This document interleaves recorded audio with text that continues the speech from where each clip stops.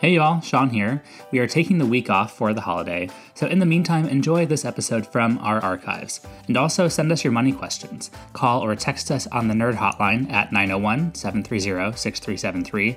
That's 901-730-NERD. Or email us or send your voice memos to podcast@nerdwallet.com. We'll be back next week with a brand new episode. Hope you all have a good week.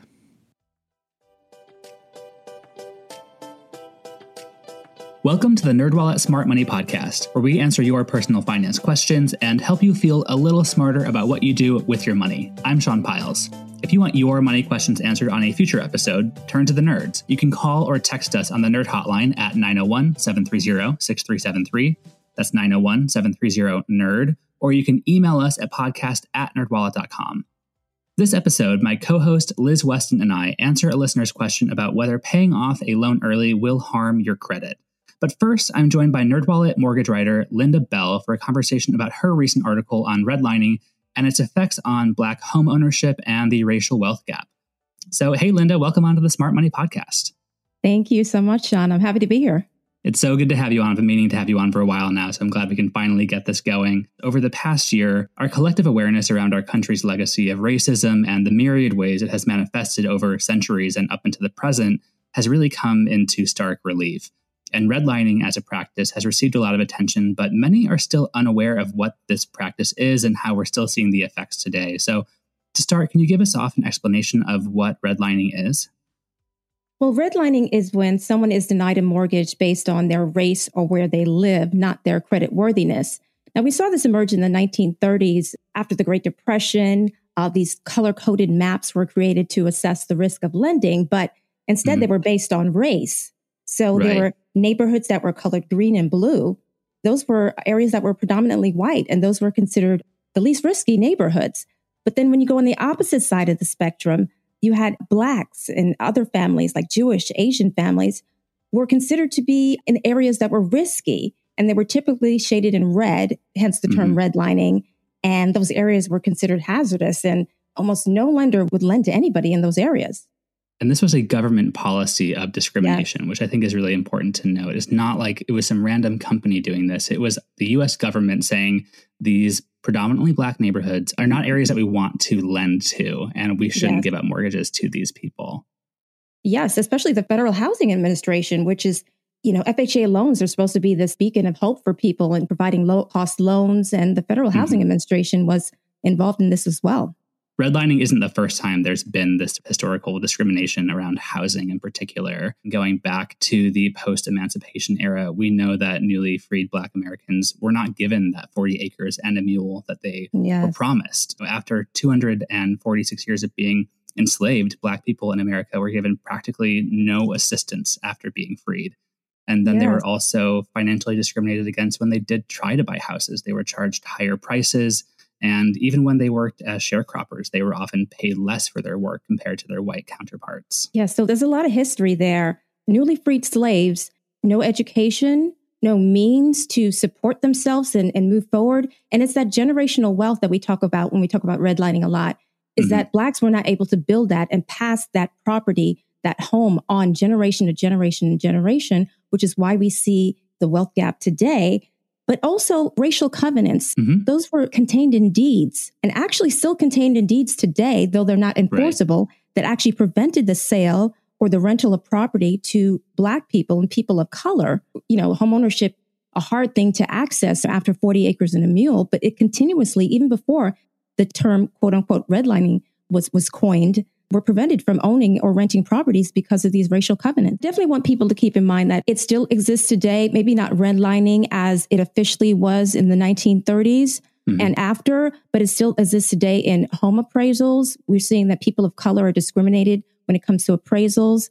The story of this Black family tried to appraise their home, and when they switched it up and they had their white friend do it, they got a higher appraisal on their home. Things like this, discrimination still happens, and I just want to encourage people just to read more, understand more, and to support people that are trying to become homeowners. One thing you said earlier about intergenerational wealth is so important to focus in on, because in America and the United States, one of the most significant ways that people can build wealth is through home ownership. And white Americans were given a gigantic head start in this regard, which is why we see such a disparity between white wealth in America and Black wealth in America. Yes, we definitely see that. When I wrote my article, I was very startled by these numbers. It was courtesy of the Federal Reserve, the 2019 data. $188,200 white families' median wealth compared to Black families, $24,000. So that's $188,000 compared to $24,000. That's a big disparity. And the homeownership gap, the lack of generational wealth, I mean, it's a number of factors, but the homeownership gap is one of the big reasons why we're seeing the racial wealth gap today. One thing that's also startling is how huge this impact is on our economy at large. Economists at Citi say that if the racial wealth gap was closed today, it would actually add $5 trillion to the economy over the next 5 years.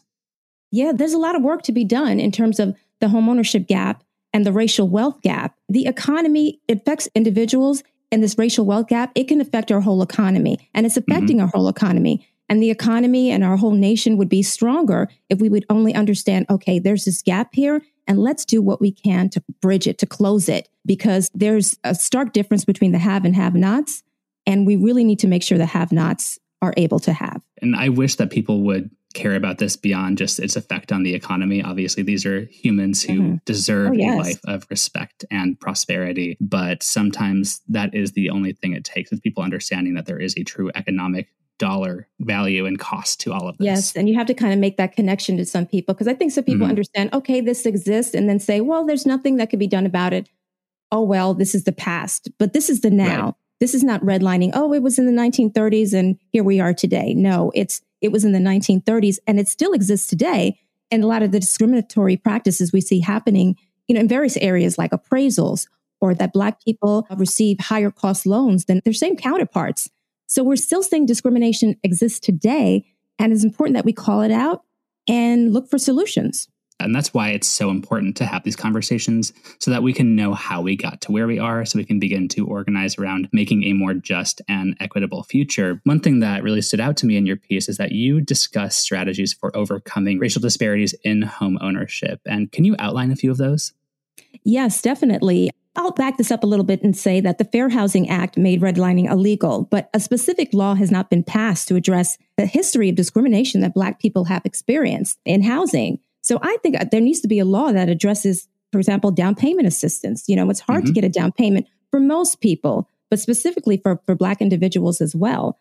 And also the expansion of alternative credit scoring models. This is something where it could open the door for more people of color to become homeowners and allow a good payment history when paying your rent, or a good payment history when you're paying your utility bills. Right. But, I also want to encourage prospective Black homeowners to research the different opportunities and grants that are available. NerdWallet has this great state homebuyer page that highlights the different loans that are available, reduced interest rates, low down payment, closing cost assistance. Like I always say, knowledge is power. And I encourage people to go out there and get as much knowledge as they can about this redlining, but also on ways that they can actually lift themselves up. Well, thank you so much. Sure. Thank you, Sean. All right. And with that, let's get on to this episode's money question, which comes from a mysterious nameless listener. They sent us a text asking, I'm starting a master's program in the fall, and I have 2 years left on my car loan with a 3.24% interest rate. Because I have income now, and I won't once I start school again, I'm thinking about paying off my car loan before starting. There's no penalty for paying off my car loan early. Should I be worried that paying off my car loan early will negatively affect my credit history? I want to take out a mortgage in a few years. Great question, dear nameless listener. To help us answer this, we're joined once again by our go-to credit pro, Bev O'Shea. Hey, Bev, welcome back to the show. Hi, Sean. Thanks for having me back. So, Bev, I think we can cut to the chase and say that, yes, paying off a car loan early could result in your credit scores dropping. Can you explain why that is? Yes, because you will have one less active open installment loan on your credit report, and a credit report rewards you for having more lines of credit and having them paid on time. It won't disappear from your credit report. It's just not actively contributing to it anymore. Is that right? That's exactly right. If you have another installment loan, like a student loan, the difference should not be dramatic. Probably don't have much to worry about in terms of your score dropping, so that you won't qualify for a mortgage in a few years. This listener is in grad school, and so I think it might be safe to assume that they probably have loans from undergrad, which means that not having this car loan probably won't be a huge deal in terms of the mix of lines of credit on their credit report. Right. I would be more concerned about whether paying off this loan early will leave them with enough money for an emergency fund. Well, one other follow-up question I have before we get into that is around maybe how much their credit scores could drop. Do you have any idea of what the number change might look like? It's going to vary by credit score. One way to get an idea is to use a credit score simulator. NerdWallet has one. That's a good way to sort of test drive a financial move that you're thinking about making. One thing I really like about the simulator that we have and the page we have that explains what goes into your credit score is that you can see that not having a loan on your credit report will not do as much damage as, say, missing a payment. Any sort of derogatory mark like that will have a much bigger impact because it's showing that you're not meeting your obligations versus just having one fewer line of credit on your report. Exactly right, Sean. And you can replace that particular loan if you wish. A lot of people, when they pay off one car loan, they end up taking out another if they trade their car in. It's possible to have an excellent credit score with no credit cards. It's possible to have an excellent credit score with no installment loans, but you've got to have one or the other and pay it consistently. So you've been basically saying that what's really important here is the mix of credit on their credit report and how that goes into factoring their score. But our listener was wondering about whether the real damage might come from not having this loan and it shortening their credit history. How concerned or not do you think they should be about that? I think they shouldn't be very concerned about that. They will continue to have a credit history as long as they continue to have credit and repay it as agreed. And as we mentioned, this loan will continue to be on the credit reports. It's not like you pay it off and it disappears entirely. So it's there. And I said it wasn't contributing. Technically, it is. It's just not an active account, so it doesn't contribute the maximum that it could. As we've mentioned, it makes a big difference if you have a bunch of different accounts on your credit, or if you have a few. The damage tends to be bigger when you close an account, or if it's your only installment loan. That can be a problem. I wanted to mention that I love the fact that our listener is concerned about getting a mortgage and is concerned about credit scores and credit reports and all that, but can it be taken too far? It seems like a lot of people with good credit worry excessively about this. What do you think, Bev? I think they do. Credit is something that's a tool more than it's a goal, really, because the reason that you want good credit is so that you can use it. And a lot of people are very afraid to use their good credit because their score could drop a few points. And sometimes when you're using your good credit, it's fine for your score to drop a few points. Once you've hit about 740, you're fine. If you've got an 800 or an 825 and you're worried that your score is going to drop into the 780s, you can go ahead and let it. It's not going to cost you a penny extra interest, and it's not going to keep you from being approved. Because once you get to the certain point, you're going to get the best rate in terms no matter what, right? Yeah. Although we're being a little hypocritical here because, as we all know, there's a competition going on here at NerdWallet about getting a perfect score. And we know we can't keep it once we get it because credit scores change all the time. But I think, Bev, you've gotten there, right? I've gotten there, yeah. And I took a screenshot of it because I knew it wasn't going to stay. Yep. Bragging rights, baby. It's worth it. But that's pretty much all you're going to get with this, which is fun to have, especially because at NerdWallet, we're so focused on how even the smallest changes in something like your utilization can make your score go up a few points from one week to the next. But for the purposes of our listener, it really doesn't matter all that much. And I think it's really important to have that perspective and not get too caught up on these small changes. It's really not going to hurt you, especially if you're not going to get a mortgage for a few years. We also probably should mention that some credit scores react much more strongly to certain things than other credit scores. And just say, again, there are many, many, many different credit scoring formulas. So your mileage may vary. Right. Well, that actually raises another topic I wanted to talk about, which is the different factors that go into credit scores. Again, plural, multiple scores here. Bev, can you lay out a few of the key elements that go into credit scores and how installment accounts are weighed? I can. The very most important thing for every credit score out there is paying on time. After paying on time is something called credit utilization that you mentioned earlier. Credit utilization is how much of your available credit you're actually using. So if you have a credit limit of, say, $10,000 and you're using $3,000, then you've got a credit utilization of 30%. And that's about the highest that you would want for a good credit score. Credit mix is a much smaller factor, but it does weigh into your credit. And that is credit scores will reward you for having more than one type of credit. And that would be installment loans where you have even payments over a set period of time, and credit cards where you get to manage how much you pay back each month. One thing I also want to plug is we have an article that is about credit mix and how it affects your credit score. And there's a handy chart on here that shows 5 different factors that go into your score. So payment history is by far the largest, followed by utilization, then length of credit history. And mix of credit types is all the way at the far end, right next to recent applications. And it's pretty small. You can see proportionally how much that may affect your credit compared to payment history. The best way to get and keep a good credit score is to pay on time every time, use your credit lightly, meaning don't use your whole credit limit, and to keep your credit accounts open unless there's a compelling reason to close them. And a compelling reason would be very poor customer service. It could be high fees or feeling like that you're not getting your money's worth out of it. This past year, I canceled a card that had an annual fee because it was a travel card. I knew I wasn't going to get my money's worth out of it. And my credit score dropped because it had a high credit limit. So it caused my overall credit utilization to go up a little bit. I'm actually currently debating canceling 2 credit cards because of their annual fees and because I don't really use these cards very much. But I'm actually concerned about the dip that may happen to my credit scores, especially because I'm anticipating a hard credit pull as my mortgage gets finalized in the coming months or so. I'm wondering how much your credit scores dipped when you did close those accounts. You don't want to know. It was almost 30 points in the month after I did it, but the month after I did it was also shortly after I had refinanced a mortgage.